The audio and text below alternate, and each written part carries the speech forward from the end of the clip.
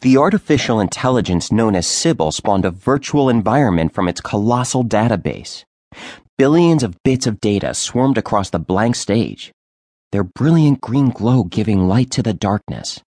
In the wake of their glow, old-fashioned stone buildings, buttressed by thick columns, began to take shape and form. Cheering spectators filled the stands even as they were created. The ancient landscape was marred by the central network's base of operations, represented by a gleaming skyscraper of epic proportions. Sybil always followed proper protocols for handling new users.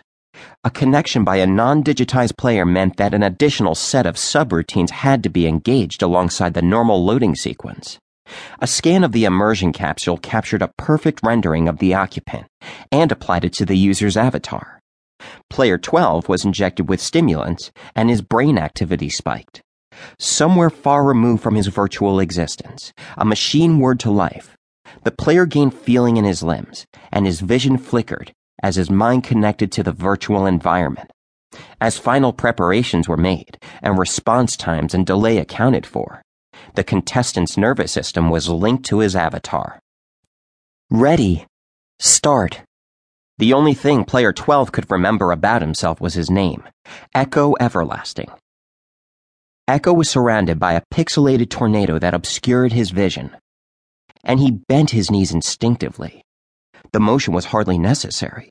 In the low-gravity environment, he floated to the ground leisurely, like a falling feather. He reached behind his back and closed his hands around two foreign objects strapped to his waist. With a flourish, he freed two ray guns from their holsters, holding them up casually for his inspection. A bolt of fear shot through him, and he leapt to the side without thinking. A black beam tore through the space where he'd been standing a moment before. When the dark energy came into contact with a column, a huge chunk was torn out of the stone.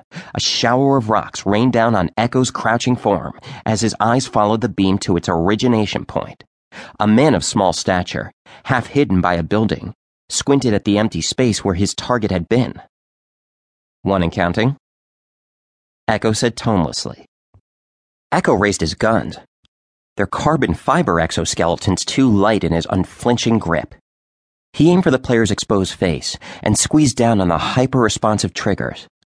Without waiting to see whether he'd hit his mark, he pushed off the ground and leapt 20 feet into the air. When he touched down, he landed lightly on his toes atop a stone column.